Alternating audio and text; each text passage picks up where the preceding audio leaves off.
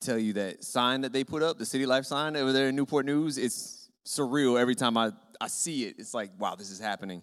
What's also surreal is it's almost September. Like, that date is almost here. You're talking about it, and you're like, oh, yeah, that's so far away. September 14th is right around the corner. So as we talk about it, just remember, we're not going to be here.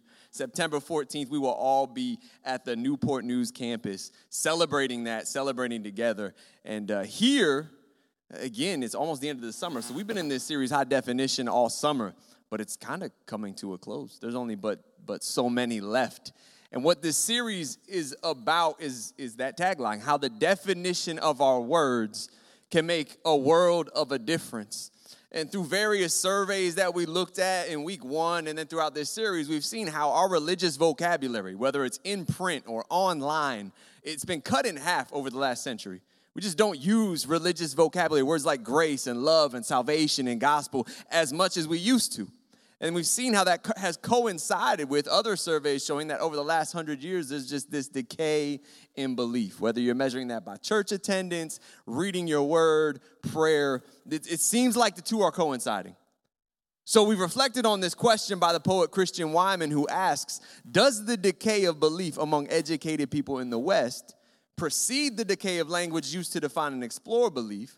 Or do we sense the fire of belief fading in us only because the words are sodden with overuse and imprecision and will not burn? Right? It's a powerful quote that reads like it was written by a poet.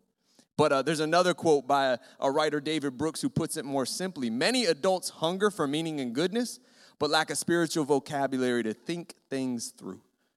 So we're asking the question, how much do our words, how much does our vocabulary with its definitions and the way we consider these topics, how does it affect our faith? So we've looked at our vocabulary, both at the words that we use again and again and again and again in our church culture, right? In our sometimes insular church culture, sometimes an echo chamber. These words we use again and again and again, like gospel, grace, love. How do we define those? And we've also looked at words that we just kind of have discarded. We don't really use anymore. We've kind of retired them. For instance, in this series, we looked at how we've stopped referencing lament and how that's changed the way we pray. We've looked at how we've all but retired the word liturgy in our circles, and that's affected the way that we see worship, right? How many of you guys familiar with Princess Bride? I'm in adult ministry now. Like, you know, when I was in youth ministry, kids like, what is that movie? You're terrible. Inigo Montoya in that movie, right? He had his partner in crime who always uses this word inconceivable. He looks at him finally. He's like, you keep using that word. I do not think that means what you think it means, right? How many times in the church do we use words and it doesn't mean it the way we're using it, right? And tonight I want to look at the word sin, right? All of a sudden you're like, oh, man, I'm here this week, right? I want to look at the word sin. In Scripture, no matter what translation you have, no matter what translation of Bible you're holding, no matter what version you have up in YouVersion, there are at least 400 mentions of sin in Scripture. Because sin is central to the Bible, because sin is central to the good news. Sin is central to the gospel and everything that's going on and why Jesus came and why we were saved. Sin is essential. And it's spoken of again and again and again in the Bible, but so often in church, from pulpits, in conversation, it's rarely spoken as much. Because for many, it can sometimes seem almost harmful or like triggering to talk about. Because in some circles, sin has been used like a weapon to berate or beat on people spiritually, to sow seeds of condemnation. But as we've seen again and again in this series, your definition of a word determines your application and how you use it. And as we saw with so many words in this series, the word sin is no different. But what I find interesting is as you begin to look at the definition of sin biblically, sin as its definition through metaphors has changed over time. Right? Maybe you're thinking, what are you talking about? Definitions can change? We kind of talked about this in the first week of this series. Like for us, if you want a definition for a word, you go to a dictionary, right? You either pull that big old fat book off the shelf or you take your phone and you Google it. But when you Google define a word, it takes you to a dictionary, right? Where you've got a locked and loaded definition that we take as absolute truth. Like this is gospel. This is what Webster says it is. So this is what this definition is. But I think we forget that before the late 1500s, dictionaries didn't exist, right? There was no dictionaries in print. So most of human history went without dictionaries full of definitions. And for this reason and others, Jews didn't treat words in the Hebrew language as dialed in and defined. For them, words were kind of pliable, right? They approached them with imagination, and words and meanings were multifaceted, right? Their definitions and meanings were pretty complex. And we see this with the history of the word sin. So to give the history of the word sin a quick rundown, in the earliest Jewish portrayals of sin, it spoke of it as a stain. This is why in Isaiah 1:18 it says, "You are stained red with sin, but I will wash you as clean as snow. Although your stains are deep red, you will be white as wool." You know, this metaphor carries through to the end of the Bible, all the way to the last pages where it says in Revelation 7:14, "They have washed their robes and made them white in the blood of the Lamb." And this metaphor still lives in our worship as we sing songs like, "What can wash away my sin? Nothing but the blood of Jesus." And then later on, we see another metaphor take root in the Hebrew language, and that is sin as a weight, right? Sin as a weight. And we see this in the Old Testament. If you read through Exodus and Leviticus, there was this practice where they would sacrifice a goat, and then another goat, they would symbolically place the weight of the sins of Israel on that goat and send it out into the wilderness, representing the weight of sin. And this, too, is carried through in our worship. You think about the song, "Oh, Come to the Altar," that we sing. We've sung hundreds of times, right? Are you overwhelmed by the weight of your sin? Sin has a weight to it. But then, as time passed, the Hebrew culture, like much of the world, right, became influenced by commerce and trade, and their language was influenced by it too. So by the time Jesus was walking earth and teaching, sin as a debt that needed payment, had replaced and run laps around any other metaphors for sin. The Our Father, right? Forgive us our sins is more directly translated, forgive us our debts. And Jesus in all these parables where he's talking about our sin, but symbolically through parables, he talks about debtors. He talks about debts being forgiven and debtors and those people that were forgiven, not forgiving other debtors, like sin as a debt. And then Paul carries this through, right, in his epistles where he talks about the wages of sin is death. So it became the norm. But eventually it got a little weird, right? Because if you have debts, there's different ranges of debts. Like I might owe Greg $5. That's a pretty small debt.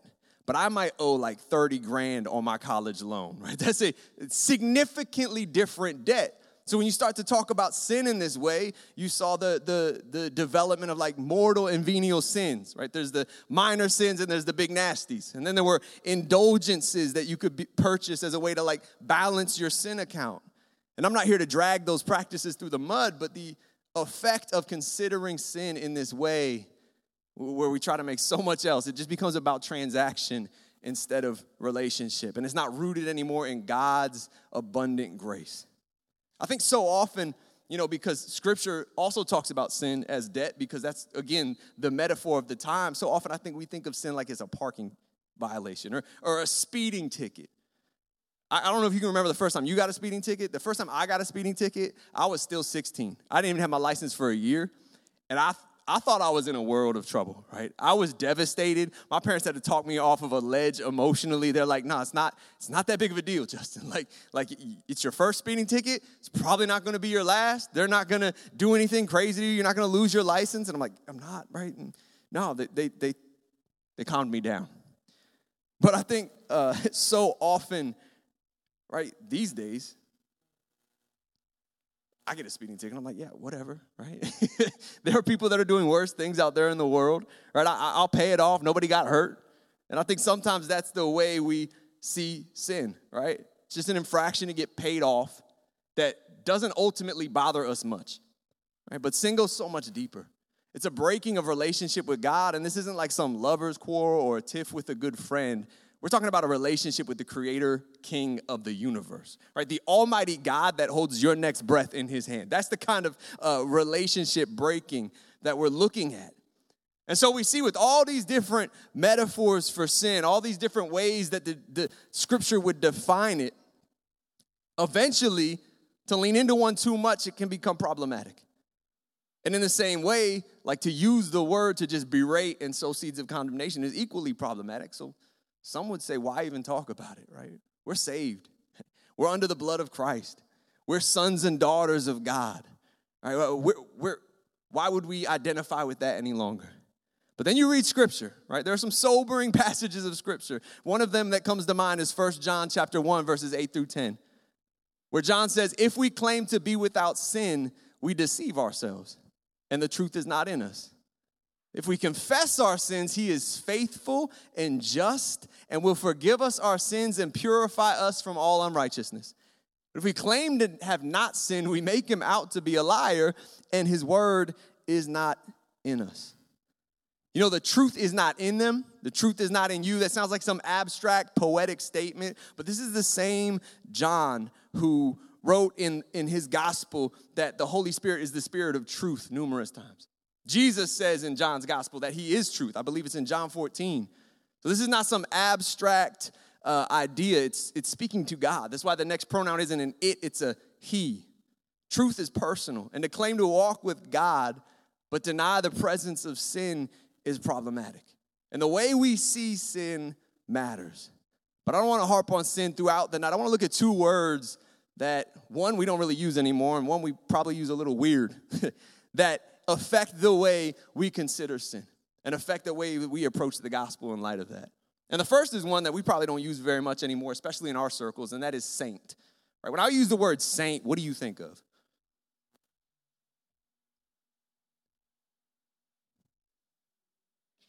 Come on, man. It's almost football season. Nobody thinks about like the New Orleans Saints. That's where I go immediately. The Catholic Church, right? Anybody remember Val Kilmer's gem from like the 90s called The Saint? That was a good one. No? Oh, but you remember it. Maybe you took a vacation in St. Martin, right? But saint. Mother Teresa, right? If you think about it in terms of like Mother Teresa, that direction, the Catholic Church, you're probably thinking about a lot of dead people, right? Pedestaling dead people. And some might tell you, oh, that's idol worship, right? There's the whole idea of saints, but I'm not going there. But the whole idea that our circle, the Protestant church has distanced itself from the word saint. For most intents and purposes, it's been retired. Like 95% of the time I use the word saint, it's probably talking about a football team, right? Not talking about Scripture. But you look at our Bibles, it's throughout Scripture. David uses the word saint again and again in the Psalms. John, again, who wrote 1 John, he in Revelation, he uses the word saint again and again. And the New Testament uses the word saint some 59 times. And its definition means to be set apart, holy, or to sanctify. And again, in Catholic theology, all the saints are in heaven, right? Because they're canonized after their death. That's why one cynic once famously said, a saint is a dead sinner revised and edited. But in Scripture, we see two things about saints. That saints in Scripture, they're alive. Saints walk the earth as God's redeemed, right? As we're going to look at in a second, basically a saint in Scripture is synonymous with the word Christian. If you're a Christian, you're a saint. But the second thing we see in Scripture that we should definitely take note of is it is almost universally used plural, saints. Only once in all of Scripture is it singular. So that tells me one thing. If I want to be set apart, sanctified, and made holy, I'm not going to do it alone. All right, we're not going to do it alone. Again, there's only one instance of the word saint in the singular sense of the word, and it's in Philippians 4:21, where Paul says, greet every saint in Christ Jesus. So even that verse speaks to our brothers and sisters in Christ. And we see, biblically speaking, saints are the church. They're the body of Christ. Paul doesn't use it in the Catholic sense, but as synonymous with the word Christian. A saint is who we are in Christ. Right? Let that sink in for a second. But before we let that go to our heads, it's also notable. You read Paul's epistles, like read 1 Corinthians. 1 Corinthians is the most, I think this is a true statement, the most jacked up church you will find in the New Testament. They had some serious issues going on, right? Paul spends chapter after chapter addressing them, yet at the very beginning of 1 Corinthians, in chapter 1, verse 2, Paul says, to the church of God that is in Corinth, to these sanctified in Christ Jesus, called to be saints, together with all those who in every place call upon the name of our Lord Jesus Christ. So Paul opens this letter calling calling this church saints. And this is a church that was filled with division, right? Abuse of God's gifts, adultery, and he calls them saints. Basically, saints in training. Now, clearly, he doesn't say this based on their merit, and this becomes very clear as you continue to read 1 Corinthians. So how can he say it at all? You see it in 1 Corinthians 1, verse 8, where he says, God will sustain you to the end, guiltless in the day of our Lord Jesus Christ. God is faithful. You know, we can trust in our identity as saints, justified before God because of those three words. God is faithful, right? Not because of who we are. The gospel is that we are profoundly sinful, but God is profoundly good and gracious. Paul goes on in his letter, right, to the church in Corinth to call them out on all of their sins, all of their issues. And they might have thought, wait, I thought we were saints. Why all this talk about sin?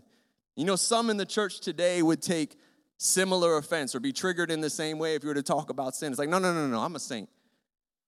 As if to admit that you're inclined to sin means that there are some parts of you that aren't saved. You know, if I was in charge of the sainthood, I don't know what to call it, like canonizing people, I'd throw a hat in the ring for Rich Mullins. He was a worship leader. He's my Keith Green, Anthony. Yeah. He's my Keith Green. But he was a worship writer, songwriter, an artist who died early in a car accident. But, you know, when you go through the list of Catholic saints, so often they look like misfits, outcasts that were miscast in their society because they thought different, they worshiped different. That was Rich Mullins. And there was an interview once, and he said he was going to be interviewed by a representative from an evangelical program, and they wanted to have him as a guest, but they felt like they needed to check him out beforehand because of rumors they'd heard. So they asked him how old he was when he became a Christian, and he said, I guess about 2 or 3. So young, they responded. What happened? Rich said that in Sunday school, they sang a song, come into my heart, come into my heart, come into my heart, Lord Jesus. And the woman said, well, that's not what I meant. You couldn't have possibly been old enough to understand what you were praying. And then Rich responds, lady, I don't advise calling people lady, but he said, lady, we never understand what we're praying. And God in his mercy does not answer our prayers according to our understanding, but according to his wisdom. And then Rich goes on to talk about how he was baptized at the age of 10 because after saying a bad word in front of his mom, he knew he'd sinned and needed to get it right with God. And the lady pressed further and said, no, but what we really want to know is when were you born again? And Rich said, lady, which time? He goes on to explain that he used to get born again about once a year. Then at college, it turned into more of like a quarterly thing. And finally, by the time he hit his 40s, he said he was getting born again about 4 to 5 times a day. I love that story. And I share it not because I think we should be questioning our assurance of salvation or does God love us. I don't think that was Rich Mullins' point in sharing that we shouldn't walk in full assurance of God's love. But I think his point is that we should remember that sin remains with us until we step into heaven's gates. And that should keep us running repeatedly to God's grace again and again, 4 to 5 times a day for him, whatever that is for you. All right, too often our perspective of grace and sin begins and ends with the moment at an altar or in our room or wherever it was that we gave our life to Christ. And then sin and grace kind of just slides to the background. And again, sometimes we can act like sin isn't that serious. It's a parking ticket on an otherwise clean record, right? We have no problem admitting that we've committed sins. But I think it's so hard for us so often to take ownership of the fact that we sin. That sin isn't just, if you look at Scripture, it's not just on us, it's in us. Sin is of us. But we don't like to own our sins. We might say, yeah, I struggle with lying, but we never say I'm a liar. Or I struggle with gossip, but I'm not a gossiper. Or I struggle with pornography, but I'm not sexually immoral. Paul, throughout his letters, he does it in 1 Corinthians, he does it in Ephesians, he does it in Titus, a couple others I can't remember at the moment. He points to what the church was, who you were. Right? Again, he opens Corinthians by calling them saints. But then in chapter 6, he goes through this list of lifestyles, right? Characteristics that won't inherit the kingdom of heaven. And then he says, hey guys, that's what you were. Right? That's what you were. And you could hear them thinking, I thought I was a saint, bro. Grace. Show me some grace, right? Grace, mercy. But if we aren't willing to own what we've been saved from, we'll never be able to rejoice fully and worship fully the God who does it. Right? The good news is so good because the bad news is so devastatingly bad. right? I'm a bigger sinner than I thought, but Jesus is a bigger Savior than I thought. The scripture says God is rich in mercy, and I don't think we understand just how big his pockets are when it comes to the wealth of mercy that he has for us. You know, I was rereading some of Screw Tape Letters, and there's a passage that so closely relates to this series. Because if you're not familiar with Screw Tape Letters, it's two demons going back and forth. It's satire about how they're going to trip up God's people. And there's a portion where these two demons are discussing how the most effective way of discrediting a virtue is to, first of all, ruin the word. Introduce associations that alter feelings and even definitions, and do that until the word no longer works as intended. And now sin is the opposite of virtue, right? But the same tactics apply. And I think, again, in our culture, right, maybe not for you, but largely in our culture, sin has been tethered to and married to condemnation, right? Feelings of condemnation. And because of that, I think sometimes we avoid conversations about sin altogether. But in 1 John 1:8-10 that we opened with, what does John tie the presence of sin to? Not condemnation, confession. And he says, if we confess our sins, God frowns at us and scolds us. No, he says, if we confess our sins, he is faithful and just and will forgive our sins and purify us from all unrighteousness. But I think confession is another word that's kind of, the definition has gotten shallow. The application has gotten shallow in, again, our circles. Because this church, if you haven't been to our building in Newport News, you look for a confessional booth, you're not going to find one, right? One of those booths that you step into with the divider for the confessors and the priest on the other side that's sitting in basically the hands and feet of Christ in that moment, right? And they confess. And we don't have that. We're not going to find that here. We're not going to slide up in a little booth with a divider. Don't worry about it. But as a result, the very need to confess has kind of been left to the side. And the application, if I'm honest, can get a little weird because we understand that the Bible talks about confession. So kind of pick up this virtue of vulnerability, being authentic, being raw. It's all the rage in our culture. Right? But confession, like if you think about it, if I read the word confession on social media, it's usually followed by like a colon or a hyphen. And then it's somebody being vulnerable, right? About what's going on in their life or something that happened. And like Emily was talking about social media earlier, there's nothing wrong with that. But it's really a veneer of vulnerability. Because on social media, we can always curate. We can always craft our image. But confession is a word that comes from the roots of together and to admit. Confession is coming together with God or a brother and sister in Christ and confessing our failures. You know, again, you can be authentic and vulnerable online, but you do that long enough and you realize this reality that I can be authentic online and still be 100% inauthentic with the people that I'm closest with in my life. Right? Confession is, again, coming together with God and or a brother or sister in Christ and confessing our failures. And the Bible doesn't give us an instruction manual, a confession manual. That's why some denominations do it different, but it gives us principles, if not the full primer. But it does show us that spiritual development and confession, they go hand in hand. And confession is powerful because in light of what we're talking about tonight, confession reminds us that while we develop and while we grow, we still sin. We still give into our sin nature. We're at war with sin. Sin doesn't rule over us, but it still sticks around for guerrilla warfare, right? And we fight it, and we're going to have wins, but we're not going to be undefeated. We still need grace. And praise God, he graciously gives it. He is faithful and just and will forgive our sins and purify us from all unrighteousness. You know, this is a deep theological dive, but David puts it better than I could because he's David. In Psalm 32, verses 1-5, where he says, blessed is the one whose transgressions are forgiven, whose sins are covered. Blessed is the one whose sin the Lord does not count against them, and in whose spirit is no deceit. When I kept silent, my bones wasted away through my groaning all day long. For day and night your hand was heavy on me. My strength was sapped as in the heat of summer. Then I acknowledged my sin to you and did not cover up my iniquity. I said, I will confess my transgressions to the Lord, and you forgave the guilt of my sin. Therefore, let all the faithful pray to you while you may be found.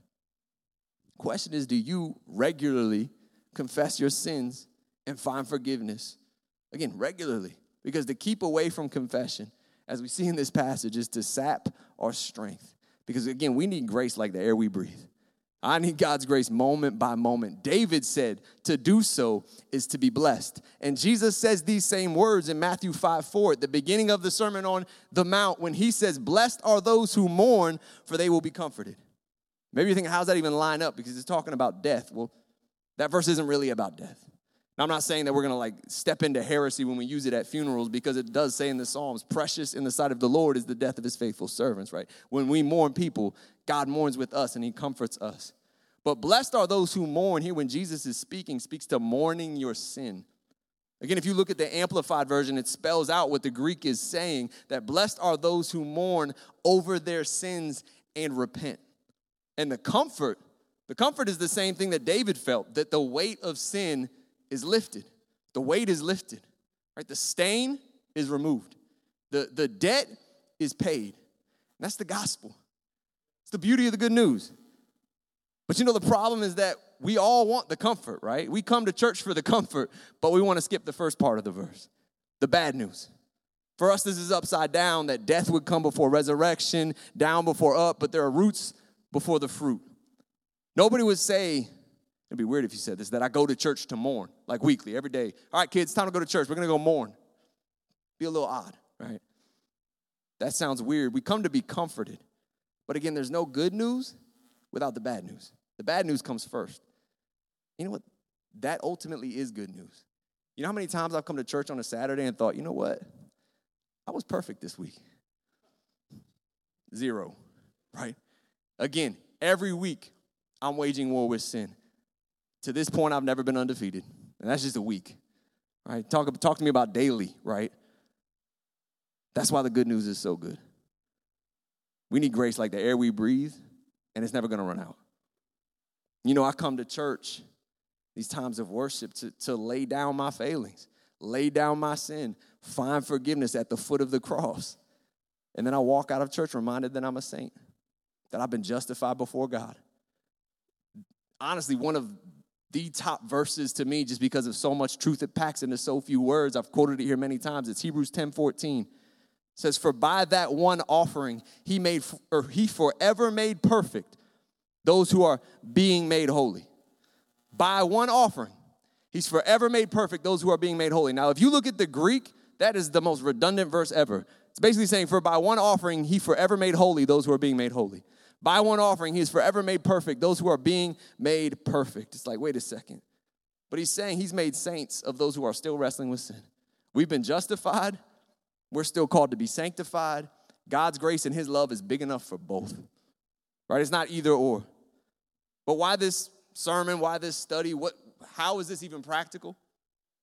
First, because I think we need to divorce the word sin from condemnation. Because when the word sin is married to the word condemnation, it is a weapon of and a tool of the enemy. Because he'll just use it to keep us from coming to Christ. That God wants nothing to do with me. But you know what blows my mind every time I read it in Scripture? That Jesus was called the Son of David. Maybe you think, yeah, big deal, right? It's David. He's an icon. He was the man after God's own heart. But time out. Read David's life. Go back and read 1 Samuel. The son of David, that's saying something. Because we love to demonize King Saul and lionize King David. But if you line up their lives next to each other and you start checking off the boxes of sins and again, the big nasties, David's resume is way bigger than Saul's. David's, it was blips on the radar, but when he sinned, he didn't hold back. Let's at least give him that. But Saul's biggest issue wasn't the size of his sins. Saul's biggest issue was his pride. Doesn't matter how much you mess up. What matters is whether you take it to God. David did. Saul didn't. By the end of his life, Saul is going to witches and all kinds of things. He's not even going to God. And Jesus goes on to be called the Son of David, right? It shows me that God has no qualms, being related to, being in relationship with a sinner. Now, it's true. When you come to Christ, God doesn't see your sins. He sees Christ. But, man, he's in relationship with us as we're still struggling saints. His grace is that good. And, the devil is the master of exceptions. That if you've screwed up your whole life, just do one or two good things, you'll be straight. But then you think you're straight. You mess up once, the devil will have you convinced you're entirely disqualified. He plays you like a yo-yo. But God cares about your character. God cares about the posture of your heart as you wage war with sin. Right? David is called in Scripture a man after God's own heart. David is called, it's said of David in Scripture that he fulfilled the purposes of God for his generation. David himself in the Psalms will point to like his righteousness and how he's kept God's laws. And I used to read that and pause, be like, what are you even talking about? Your bio's over here to the left. We know what you did. But David understood. God sees us not based on exceptions, but on our character. And while we wage war, we're not going to go undefeated. But there's grace, and there's more grace.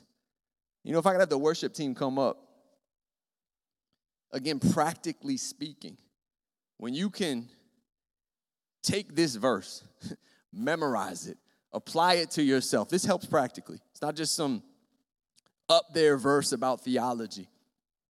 When you can realize that you're a justified saint, that through the blood of Christ, you're good with God, yet at the same time, you're going to struggle with sin, and God wants to sanctify you and make you look more like Christ, that both of those can be true at the same time. It helps us practically in a couple of ways. The first is it's the foundation for a healthy self-image. You know, those who let sin and condemnation take hold of their life, they'll be humble, right? Maybe not even in the biblical sense of the word. They'll be unassuming. They'll be timid. They won't have any boldness, though.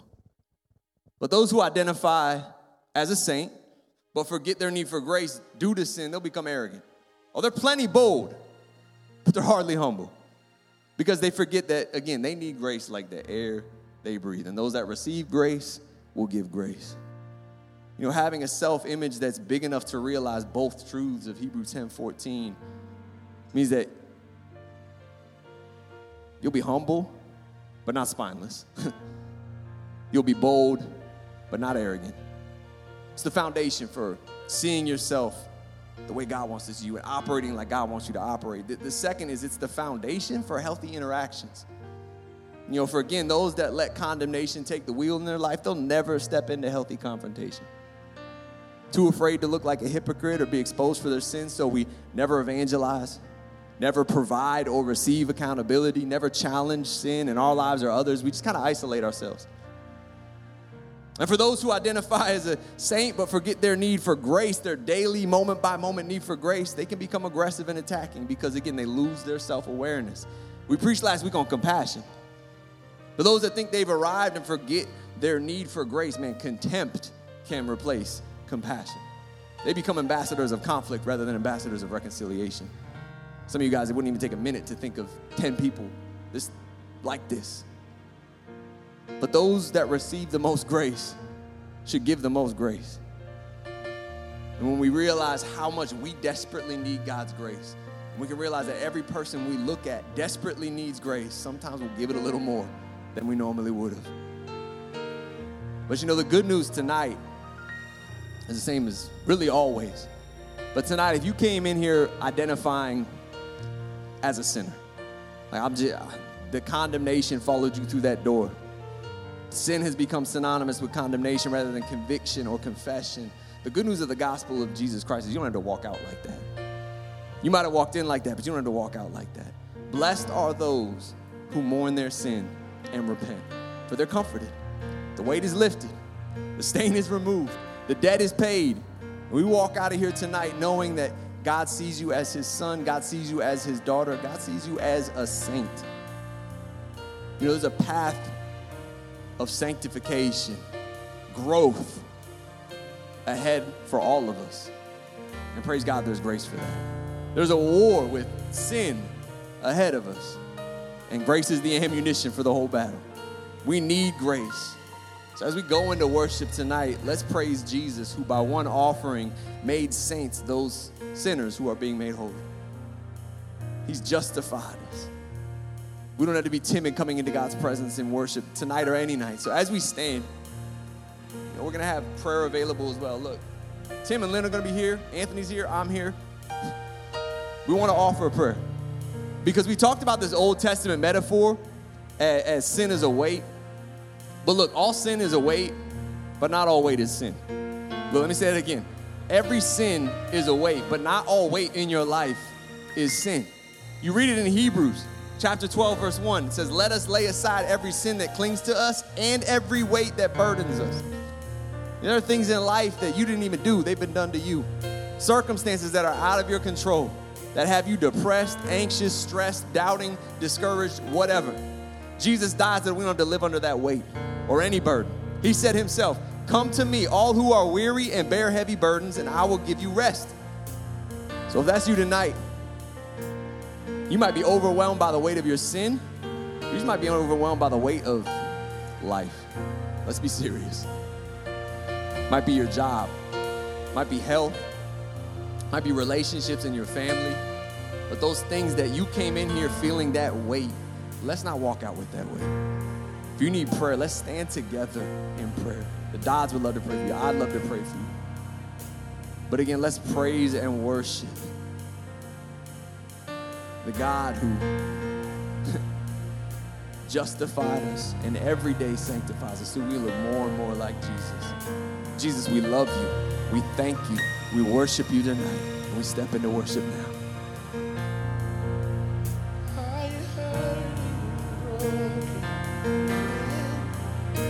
Overwhelmed by the weight of your sin, Jesus is gone. Are you hurting and broken within?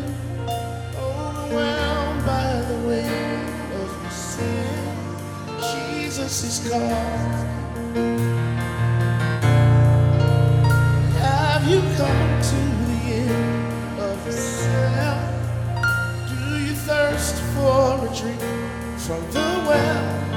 Jesus is calling, and he says, oh, come to the altar. The Father's arms are open wide. Forgiveness was falling. The precious blood of Jesus. Oh, come to the altar.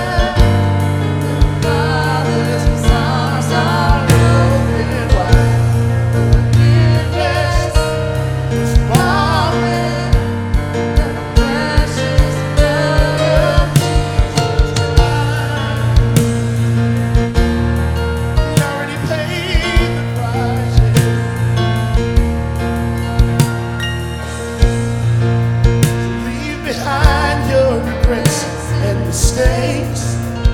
Come today, there's no reason to wait. Jesus is calling. And bring your sorrows and trade them for joy.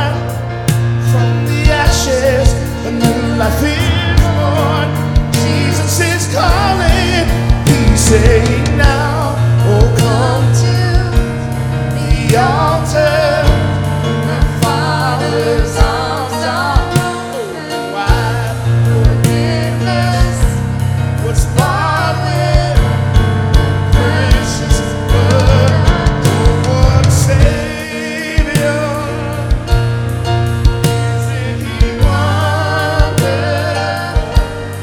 Sing hallelujah! Christ is risen. As we worship, we will bow down before Him, for He is Lord of all. Sing hallelujah, Christ is risen. And we will bow before Him, for He is Lord of all. Christ is risen.